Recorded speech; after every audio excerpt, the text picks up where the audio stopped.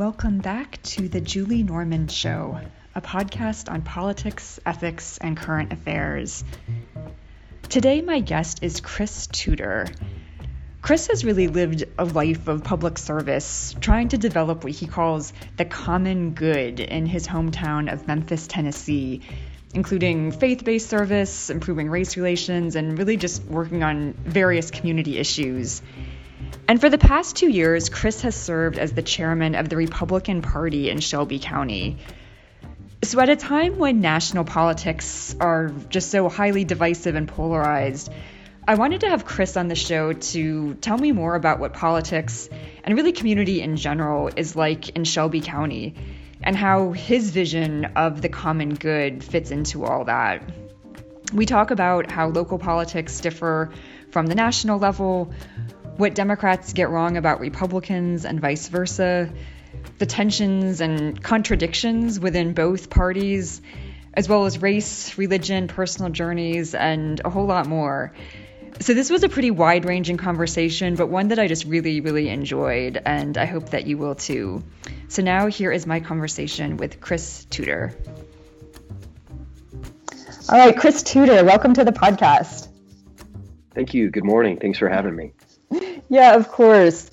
Well, Chris, I want to be able to talk with you more about how you decided to run for chair of the Shelby County Republican Party. I think that was about 2 years ago. Exactly, is that right? Like 2 years ago, right. February? Almost exactly. Yeah. But I guess before talking more about that and why you actually ran and what you wanted to do, I understand you have a whole really life experience of public service, of civic engagement, and I just wanted to know what your personal path was that kind of led you up to that point. What got you interested in politics, in serving the public, and taking on a role like this? What was the journey or the path to that? Yeah, I think you oversell me a little bit, but I appreciate the compliment. It's in my blood. My grandfather introduced me to politics. My late grandfather, who was a very wise, thoughtful, hardworking man. He was never an elected official. He was more of kind of like I am, just kind of a low-level party hack. But I grew up, listening to him, campaigning with him. He was on public access television, so that sort of got it in the bloodstream, and it never really left. So part of it is just it's a personal passion, it's a joy. But the other part, and this is I think probably the bigger driver is that I'm a true believer. I really am. I think that I don't think politics is the be all end all, but I think it's a real tool to help people, right? I mean, the end goal of the polis, right, is you want to, in my mind, is that you want to maximize the opportunity for every individual and family to live a more prosperous and safer life. And so my journey was getting involved in it at an early age, and then having different opportunities to participate in, but really on my own, coming to believe very strongly in, broadly speaking, political conservatism as an ideology. It's been very influenced by my faith as well, but politics, again, not the ultimate, but it is a real opportunity to, and this is going to sound trite, but I believe it, it's to love and serve your neighbor. And that's the heart of it for me. That doesn't mean it doesn't get sidetracked with vanity or selfishness or anything like that. But I like to think that most of the time at the heart of it, it's my opportunity. It's my chance in a small way to love and serve my neighbor. Nice. And I read some stuff that you had written, and you said a couple of times that you wanted to contribute to the common good of the community. And you used that phrase a couple of times in things that you've written. I was wondering how you define the common good and what that means to you, and maybe how it dovetails with that conservative ideology that you just mentioned as well. Yeah, that's a great question. I think probably you'll find more in America on the left, at least, the phrase common good being used. But I don't think that any political ideology has a monopoly on it. I use it because I've been deeply influenced by Catholic social teaching, which, in contrast to a lot of the right in America, it really emphasizes the individual the Catholic social teaching emphasizes a balance between the individual's rights and obligations and the community's rights and obligations, with a special emphasis on the family, which is sort of the ultimate cell where the individual and group goods are sort of reach equilibrium or are maximized. So that's why I emphasize that, because it's not exclusively about, I don't view people as atomistic, interchangeable, sums of preferences. And I know that's very loaded what I just said, but I think that's a very reductionist, minimalist view of the human person. And I don't think it's one, I don't think it's true or real. And number two, I don't think it's conducive to human flourishing. So I use the common good intentionally, repeatedly, because that's what it's about. It's not just about, maximizing self-actualization for an individual person. I think you see that more in libertarianism, but I think true political conservatism, at least, the stream that I'm part of, is broader than that. It's we want individuals to succeed. We want individuals to be happy, but it's also about the family, and it's also about the community. And that's what I try to emphasize. Nice. And it's so interesting you say that. I was raised Catholic as well. And before the term social justice became quite a buzz phrase in the US and across the world, I guess, in Catholic teaching, social justice is very much a part of, Catholic social teaching and common good teaching. And can you just say a bit more about how the faith aspects kind of help shape some of your thoughts on these things, and if it contrasts with maybe current ways that term is used or not? Yeah, I think so. Yeah. So I am, for lack of a better term, a convert, an adult convert to Roman Catholicism, along with my wife. So we were received into the Roman Catholic Church, I guess, almost 7 years ago now. And there was a lot of time spent before that sort of interacting with Roman Catholicism and its theology and its, the ramifications of its theology on politics and society, et cetera. So a lot of this, maybe you probably need to take it with a grain of salt, because there's some zeal of a convert with it. But it was really a revelation to me, again, as someone who was sort of brought up in America, where there's, I would say, an overemphasis on individual rights. I would say at the expense of the family and the community. And what the Catholic Church teaches, obviously, is that every individual person is willed into being by the ground and source of all being, God, out of purely gratuitous love. So every individual has infinite eternal value, but we are born into this world where we're created to live in community with other human beings. The most common form of that is in the form of a family, which takes different forms. But we are born as individuals into a community with rights, but with also duties and obligations to our family, to our neighbors, to our country, and to every other person on planet Earth. So that was something that has been, that sort of idea. And a lot of this, as you touched on, the Catholic social teaching is, sort of, it's a lot of it's been there, but it was really elaborated in the early 20th century, as communism and capitalism and all their variants were fighting, and the popes and some encyclicals had a lot of interesting things to say about the wisdom maybe taken from both of those, or where both of them go wrong. So that's been really influential to me personally, and I buy it. Like I said, I'm a true believer. So take it with a grain of salt. I really think that mode of thought, Catholic social teaching, it is the best. I think that it will result, if applied, and every circumstance is different, but if applied, it will result in the best for people, and in allowing people to be fully alive and live fully humane, beautiful lives. And maybe that sounds silly, but I think it's the truth. Not at all. But it does, I think, to finish up your second part of the question, now that I'm thinking, which is maybe where the rubber meets the road, it sort of does, it can put me in an odd position politically, right? I'm the chairman of the Republican Party here in my metro area, but there's a lot of maybe issues where Catholic social teaching doesn't line up with Republican Party orthodoxy. So that there's a tension there, right? There's a tension there, and you see it. I think you see it at the ballot box with how Roman Catholics vote and other Christians vote, but also in individual politicians. It doesn't line up neatly. with either side necessarily. Could you say a bit more about some of those tensions, and also maybe what nudged you from more of a, I guess, more individualist approach to one that's more social teaching or Catholic oriented as well? Sure. Yeah, so I'll tell you, I find a home in the Republican Party because I think that Catholic social teaching on issues about abortion rights and family and human sexuality are sort of more in line with at least part of the Republican Party. And on the contrary, I think you could make a good argument that maybe more democratic arguments about the social welfare state, about climate change, about just war theory, maybe are more in line.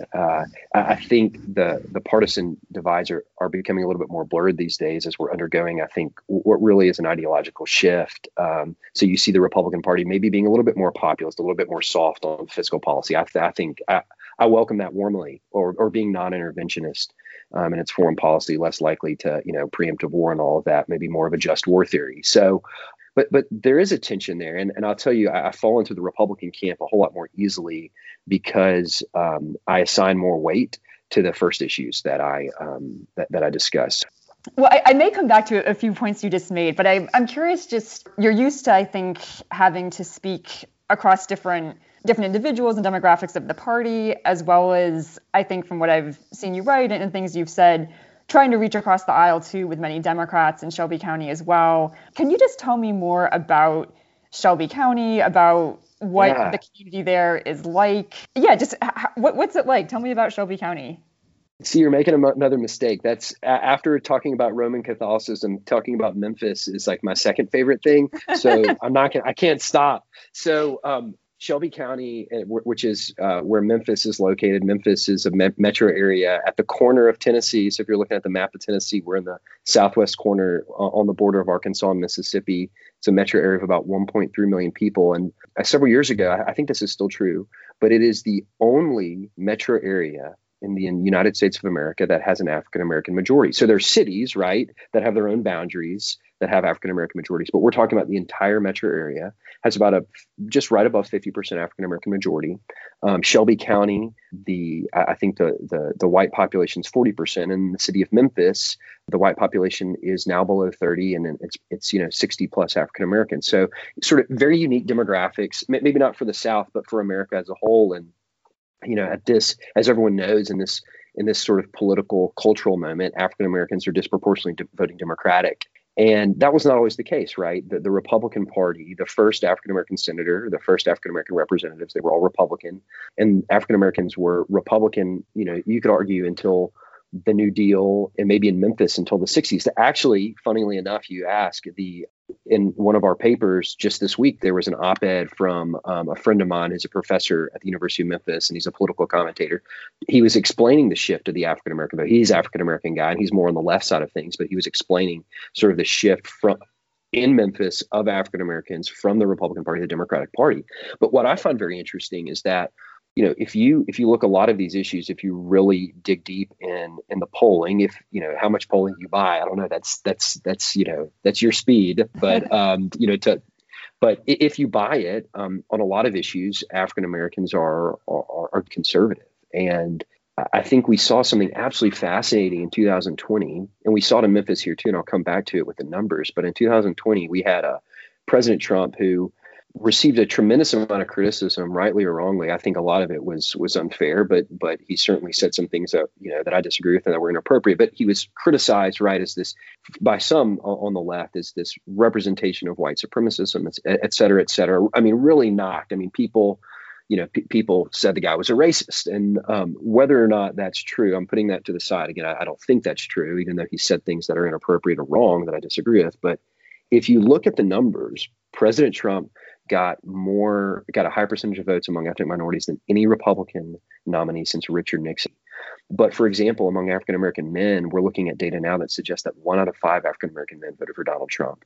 And the Hispanic Latino vote is a different question. I'm not as well versed in that, but you saw that as well. I mean, Miami-Dade, he picked up 45% of the vote, I think, Miami-Dade County. Now, if I asked you as a political scientist, just hypothetically, in a random election, a Republican nominee getting 45% of the vote in Miami-Dade, you'd have said it would have been Reagan Mondale again. And we didn't see that. Obviously, President Trump lost, but you can see the potential of the seismic shifts that could occur if that sort of trend continues. But we're seeing that in Memphis. So the New York Times published just a few days ago a map at the precinct level of the entire United States. I'm sure you saw this. It got a lot of play on the internet, but you could scroll in and see the different precincts about the shift from 2016 to 2020. And in Memphis, it was a racial map of the city. So red was that shifted more toward Trump. Blue was shifted more towards Biden, toward the Democrats, excuse me. And the areas that shifted slightly, I don't want to overstate this case, but slightly by several percentage points were the areas of the community that are more African American, and the areas that shifted more to Biden. And we're talking about, upper middle class, all white neighborhoods shifted more toward the Democrats, and some of these precincts Biden actually won, probably the first time a Democrat's won in decades. So we're seeing that on the ground, but I think it's going to take a long time, and I think it's really incumbent more on the Republican Party to make the pitch. But the way I see it, to sum it up in a nutshell, is that African Americans among any race or ethnicity are more religious by any proxy. So if you look at the polling data, do you pray every day? Do you believe in God? Is God an important part of your life? Do you go to church? Whatever. They're more religious, and so unsurprisingly, they can be a little bit more socially conservative. So you can imagine a world in which you have a Republican Party that's more of a working class party that's softer on entitlement spending, that's not all about reforming Medicare and Social Security. They're not out there trying to take food stamps. I'm being a little facetious, but that's the knock, right? You remember, that's been the knock for a long time.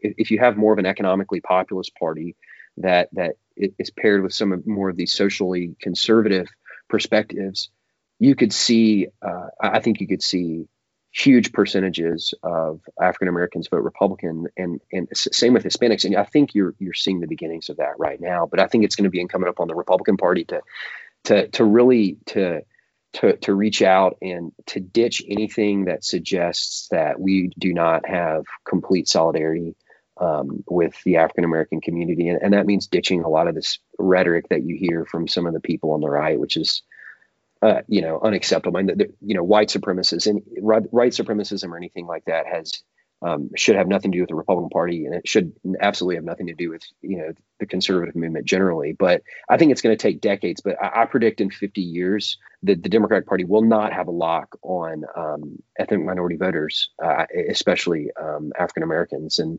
I hope to be a little part of that. Yeah, I think some of the data that you were citing from the 2020 election, that was some of the most interesting data that I saw as well with the exit polls, where I think what I saw right after the election was that the only demographic group that Trump did not make gains with was white men. Like me. That's exactly right. That's the same thing I saw, which was the opposite, I think, of what a lot of people were predicting, right? Absolutely. The white guys are going to fall in line behind Donald Trump for a variety of reasons, maybe some insidious, maybe not. And let me make one clarification. For me, this is not a partisan game. Like it's not maybe if we can, get 40% of the African American vote instead of 15%, then ultimately what it comes down to is, I really believe that the public policies that the Republican Party has on offer, generally speaking, are better for people. They're better for my neighbors. They're going to mean more jobs. They're going to mean safer neighborhoods. They're going to mean better schools. They're going to mean happier, more fruitful, more humane lives. And I really believe that. So it's not, for me, when I say this, it's not in a vacuum where I'm like, well, I just want to win. It's not about that. And the moment it becomes anything about, the moment it becomes anything but love of neighbor, then it's ashes to me. It's worthless. That's the end game. It's not about partisan politics. It's about what's best for each other. And the Republican Party's not always going to get it right. It doesn't always get it right. It makes but I want to be part of the solution. Yeah, I mean, I think some of the polarization in the U.S. right now, which maybe we'll talk about in a few minutes, has become very much framed around race. And so I think one thing that was interesting to me from those exit polls was, even though the increased number of Latino or Black voters voting for Trump, even though they were still small, it was that sense of can we kind of scramble the demographics a little bit and kind of challenge that narrative of the strict racial lines in particular, and to some degree gender lines on polarization, which I think often gets framed in that way. And maybe on that note, I want to just maybe press you a little bit more on what you said about there being a narrative among some in the Republican Party right now with more of what some might say, like speaking more in terms of white supremacy or white grievance and whatnot, and that's not, you don't see that as being really appropriate for the party. How do you push back at that? And I've read some things that you've read about, believing in racial unity, inviting people for dialogue, and focusing on what makes us stronger rather than divide. So how are you personally kind of navigating that tension, Sure. I guess? That's a great question. I don't know if I have easy answers. So I guess first is the foundation, which, I'm coming from a Roman Catholic or Christian perspective, right? Where, it should be taken for granted, but for some it's not, that every human being is equal in value and dignity.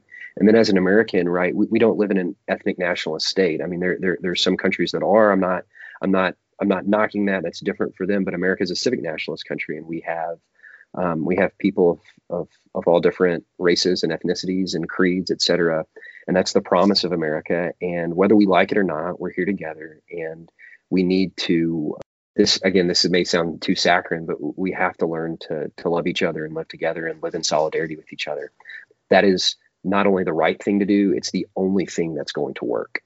So within the Republican Party, I'll give you an example. This is a small example. But after the Capitol riots on January 6th, we immediately released a statement and said, called it what it was, which was sedition. It was terrorism. And we said the election's over and we need to move on, and we need to pray for President-elect Biden. And there were a lot of people that maybe weren't as happy with that. But in Shelby County, there is absolutely no room in the Republican Party for people who are white supremacists, people who have any sort of animosity toward other people on the basis of their race or ethnicity. There's no place for that within the church. There's no place for that within our political party, and we're going to push against it. And I think a lot of it's about leadership. I think if you have people in positions of leadership that take a very strong stand in favor of racial reconciliation, in favor of solidarity, in favor of unity, then I think that will filter down. And I think you also need to, at times, exclude people and ideologies that run counter to that. And I'm insistent upon it. And this is coming, I'm obviously a white middle class dude who grew up white middle class, and I live in the burbs. But this is something that's close to my heart, because I had just a brief window into a little bit of this. My wife taught for Teach for America in one of the poorest neighborhoods in Washington, D.C. And then when we moved back to Memphis, we lived intentionally in an overwhelmingly African-American, low-income neighborhood in the center of the city. And, we were involved in, mentoring and a lot of different things. And so this is real life for me. These are my, people that were my neighbors. These are people that are my friends. These are young men that I spent a lot of time with and mentored. And so it's real for me that I want to see everybody flourish, and I do want to see unity across racial lines, especially in a place like Memphis, which has such just an awful, terrifying history surrounding that issue. And so it's personal for me in a variety of ways. And just to close that, how do you see that issue right now in Memphis? Do you see things getting better? Do you see leaders kind of nudging things in the right direction, as you just said? Do you see communities nudging things in the right direction, or how do you see the situation now? Yeah, absolutely. I think Memphis has something, and I know I keep coming back to this issue. Forgive me, and maybe some people will be dismissive of it, maybe rightly so, but Memphis has a foundation in that it is one of the most religious cities in America. So you hardly, and most people in Memphis are Christians. There's different denominations, obviously, but that is a source of unity. And I'll tell you, over the summer with the a lot of the protests, and in some cities, violent riots, which were unacceptable, we didn't have that in Memphis. We had a pastor leading peaceful protest. I think at one point, maybe some kids at the very back of the group, broke maybe one or two windows. We're talking about, in a city of 1.3 million people that has an overwhelmingly Black majority. We had no violence. Let me give you some other examples. In the city of Memphis, again, I mentioned before, it's maybe 29% white. There is a white Democratic mayor of the city of Memphis, but for the county, which includes the suburbs, and the county's more, as a whole, it's a little bit more Republican. We have a Black Democratic county mayor. our district attorney is a white Republican woman. So again, I'm not trying to pretend like things are great, but I think they're going in the right direction. I think we are seeing, as compared to 20 or 30 years ago, greater integration in the schools. We're seeing greater integration socially, for example, in churches. And there are a lot of people who are very moved by this issue and see it as one of extreme importance, and there's a lot of really beautiful work that's being done that I've seen. So I think it's a sign of great encouragement. Again, we still have tremendous problems. I think, we could talk about critical race theory and institutional or systemic racism. I certainly think there's still vestiges of racism that are holding back our Black friends and neighbors. But I really do think progress is being made. I think a lot of people will argue vociferously that not enough progress is being made. I think that's a separate conversation. But to answer your question directly, if we're looking at, are things trending in a positive or negative direction? I think they're trending in a positive direction. You are listening to The Julie Norman Show. Well, and on that note, too, to address this issue or any other number of issues, I assume you need some kind of a bipartisan effort and kind of working on both sides of the aisle on some of this. So you've said some of that specifically in some of your writings, too, committed to reaching out, listening to every citizen, even those who don't share our vision. Has that been possible? And I guess especially during the 2020 election, during that year, how were kind of relations between Democrats and Republicans in Shelby County? Do you think maybe bipartisanship works better at the local level than the national level? What's kind of your take on that?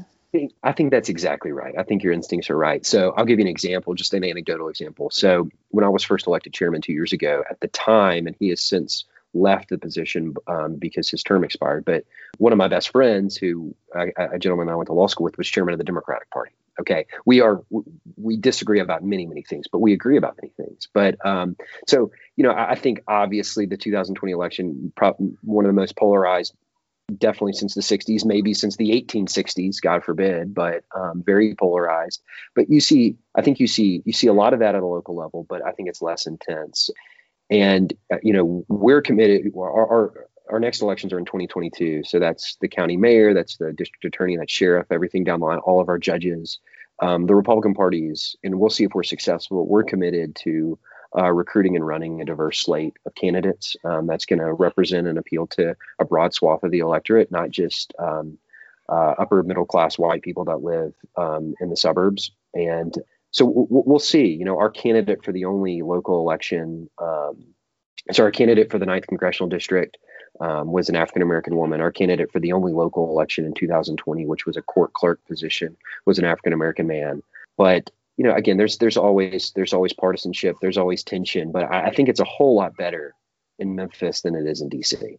And it's because, it's hard to really hate and be angry at a person that you might run into at the grocery store. It's a lot of work to do that. It's just much more difficult to do that, which is a healthy thing. That's why we're supposed to be in community with each other, right? That's what we're supposed to be. So.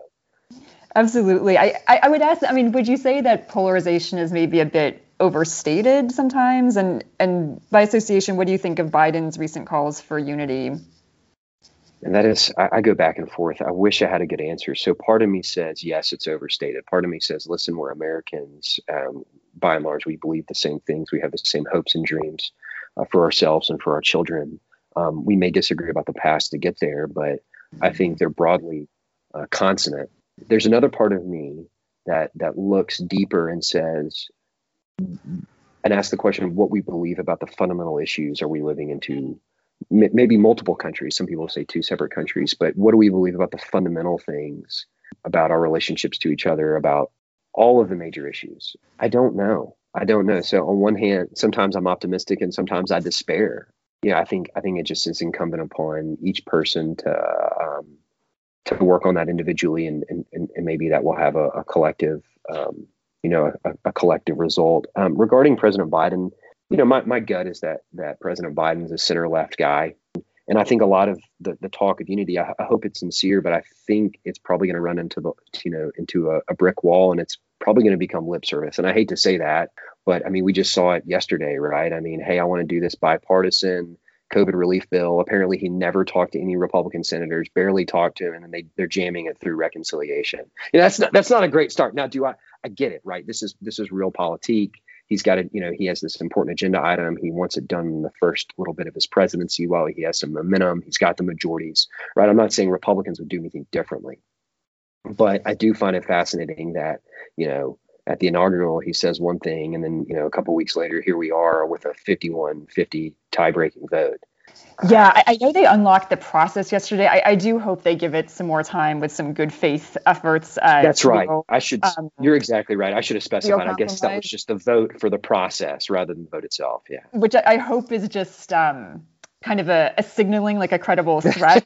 That's right. To kind of push for negotiations a bit more, because they did meet this week, and I mean, it was the counter kind of bill, I think was much lower than they wanted, but I won't get off too much on this, but I do think there's a little worry about the Democrats overlearning the lessons from 2009 and being too eager to push something through to show that they're not gonna be pushed around or something. But they need to at least have a good faith effort on this. And anyway, I guess turning to something a little bit different. I mean, you're obviously very much driven by this commitment to the common good. You've spoken about trying to empower people of integrity. I guess many Democrats or liberals would probably ask how you square that vision with Republican Party support for Trump over the past 4 years, and even now going into the impeachment trial. There will always be policy differences, of course, but I think Trump lost some of those voters in some of the communities you're talking about because of what people saw as a lack of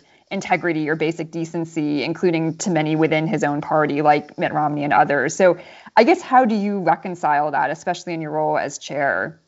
We try to focus. Now, we're talking a lot about national issues, but at our board meeting last night, or when I talked to the local TV station, we're trying to focus laser-like on local issues, and that's really our job pursuant to our bylaws. My job is more to elect Republicans in Shelby County and in Memphis, not statewide, not nationwide. But I think, to your point, let me sort of, I'm going to give you two answers. So the first thing is a policy answer. The second thing is sort of a message or a perception or communication answer. So the first thing is, I think the movement, if Trumpism is a coherent political ideology, and maybe people could disagree about that, but I think the momentum, the trend for President Trump or people in sort of maybe the populist nationalist wing pushing the party on entitlements, on trade, on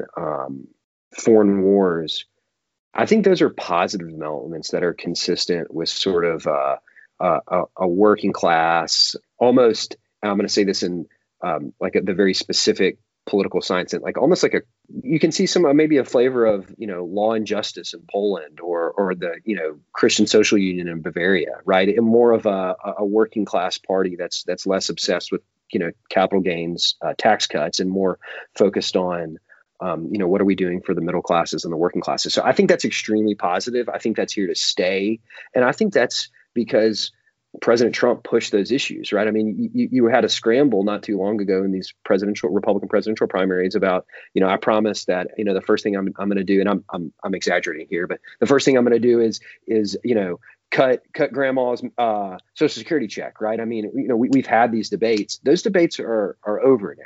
We're talking less about capital gains tax cuts. We're talking more about child family tax credits.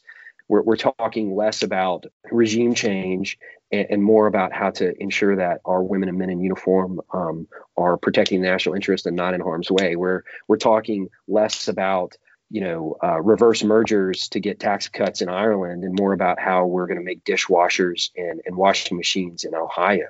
I think all of those things are extremely positive elements. And I'm not saying I'm against free trade. I'm not. I just think the Republican Party needs to have more balance about it. And I think this is refreshing and it's good. And it's in large part because President Trump pushed those issues. And I like that. With respect to the rhetoric, I disagree with a lot of it. I think, the first thing I liked, I try to ask, or at least what I teach my children, maybe I don't live up to it personally, but it is what are you going to say? Is it charitable? Is it edifying? Is it redemptive? Right? And I don't think by that standard, I think he failed over and over and over again. And I think it's his own loss. I think President Trump had the right instincts on a lot of issues, but the way he communicated it was misguided, and in many places it was wrong. And I think it's fascinating too that so many in the Republican Party refuse to say anything about it, because especially for people who are loyal, because above anything else, we're supposed to tell the hard truths to our friends, right? To people that we're supposedly loyal to. And I think that if President Trump had been a different communicator, I think if he would have taken those policy positions and been more of a Reagan, an optimist, a healer, a reconciler, I think that he would have thumped Biden. I think that he would have held on to people who look like me, middle class white males. I think he would have retained that increase in Hispanic and African American vote. And I think that we would have seen a massive Republican win. But that's not in his nature. I will say this, everything that President Trump said was not bad. And he said a lot of things that people should have said a long time ago, but that people were afraid to say on some hard issues, and issues that I'm not even talking about the culture war issues. I mean, he asked some hardcore, why do we still have troops in Afghanistan? A lot of people have been wanting to ask that, and he said it. And he said a lot of things about the dominance of a left liberal mainstream media. There was a market for that. Why was there a market for that? It's because politicians, and maybe people like me, they soft pedal around some of these issues. What I would like to see is someone who combines those political instincts on those policies we talked about to make the Republican Party more of a working class party with those priorities, but with and that can also speak truth, sometimes the hard truth, but they would say the truth in love, and they would say it in a way that's edifying, and that's charitable, and that's redemptive, and that's unifying, and in a way that, on some occasions he was incapable of doing, especially after the election.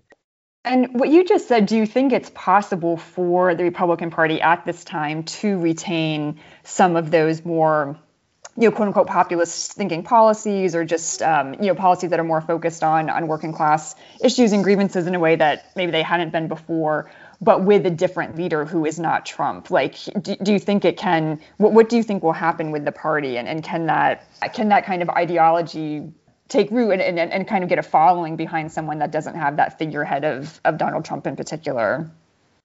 I think yes. And I think fusionism, this idea that you're sort of the building block of the Republican Party, which is you're combining national security conservatives, you're combining sort of libertarian economic right people, and then you're combining cultural, traditional, social conservatives. Those are the three legs of the stool of the Republican Party. I think that's over. I think there will be vestiges of that, but I think you have people like Mike Lee. Marco Rubio is a little bit more interventionist, but on social, entitlement spending.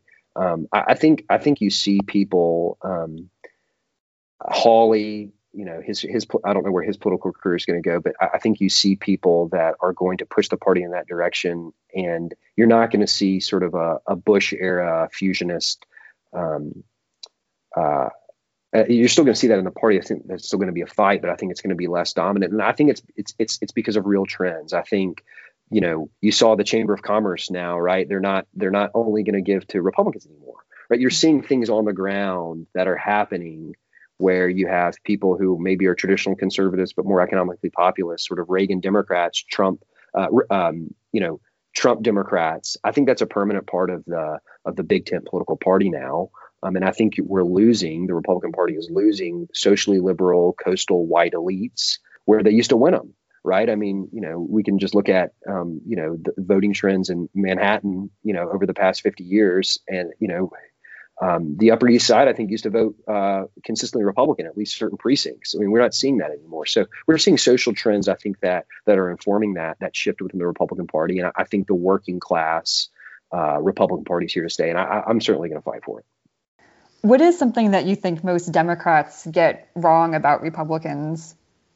I think that a lot of Democrats think that Republicans are just a bunch of wealthy white people who only care about themselves and preserving political power. I think that's the caricature. Now, if I really push my Democratic friends, do they actually think that? No, but that's the caricature.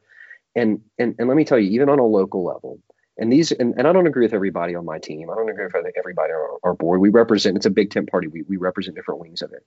But I can tell you with absolute confidence that every single person on our board, which is 30, 40 people who are intimately involved in Republican Party politics, they care about their neighbor. They are in it. Maybe some of it's because it's politics is a passion, it's a hobby, it's what their friends do. But at the end of the day, I promise you, each of these people, they care about the single mom in the inner city. They care about the working class person that's trying to put food on the table. They care about the kid that's locked into a failing public school. They care. It's not about preserving, white upper middle class dominance. It's not what it's about. It's legitimately about people. And again, we can disagree about what the best public policy solutions are, but I think that caricature is totally wrong. It's certainly, I would like to think it's wrong for me at a personal level, but I think it's also wrong for the people who serve on the board and then the local, I'm friends with these people, the state reps, the state senators, the county commissioners, like they are in it and they don't always get it right. And they don't always say the right things. They don't always make the right votes, but they're at the end of the day, they're in it because they want to love their neighbor and they care about everybody in Memphis, black, white, rich, poor, suburb, urban, they care. So I think we should dispense with that caricature. And just like I think people on the right should dispense with their caricatures about the people on the left. We're people, I don't know. I was actually going to ask you that next, as someone who's worked a lot with Democrats and, professionally and with friends and stuff too. What are maybe some things that you think many in the Republican Party get wrong about Democrats based on your experiences, or like what are some of those caricatures that you've seen challenged? Yeah, I think that, there's some people on the right and maybe I can buy into this sometimes too. And I think it's wrong. And I try to check myself when I do, but that Democrats are, they're class warriors. They want to eat the rich. They want to, usher in, some sort of socialist regime and that's going to redistribute everything. And, it's resentment politics and they're out to get people. I don't think that's, by and large, I don't think that's true. I'm sure there's some people that live up to that, just like there are people on the right that live up to their characterization of Republicans or conservatives. But I think most of the Democrats I know, we actually agree, especially in this area, we actually agree on a tremendous amount of things. But, I think once you get to DC, things get crazy, because of the system that we're in, the two-party system, because of the primary system that we're in, because of the structure of our government. I think it caters to, it doesn't leave much room for people who want to say nice things about the other side. But I think it's a moral imperative too. And I don't think that we can move forward as a people if we get stuck in this. Well, what's next for you, Chris? Any plans to run for office or to what's next for you?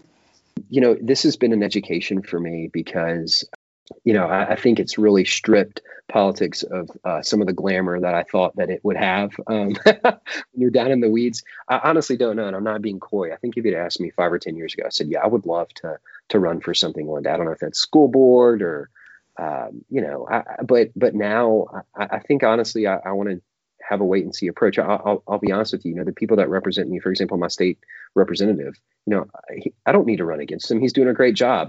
If I run, I want it to be about my neighbors. I don't want it to be a vanity project. So, and we have young children. We have 4 children with 1 on the way. So I think this is going to be a season. This upcoming season is a season for me to try to be the dad that I want to be and the husband that I want to be, and maybe take the foot off the gas a little bit politically for some time. So.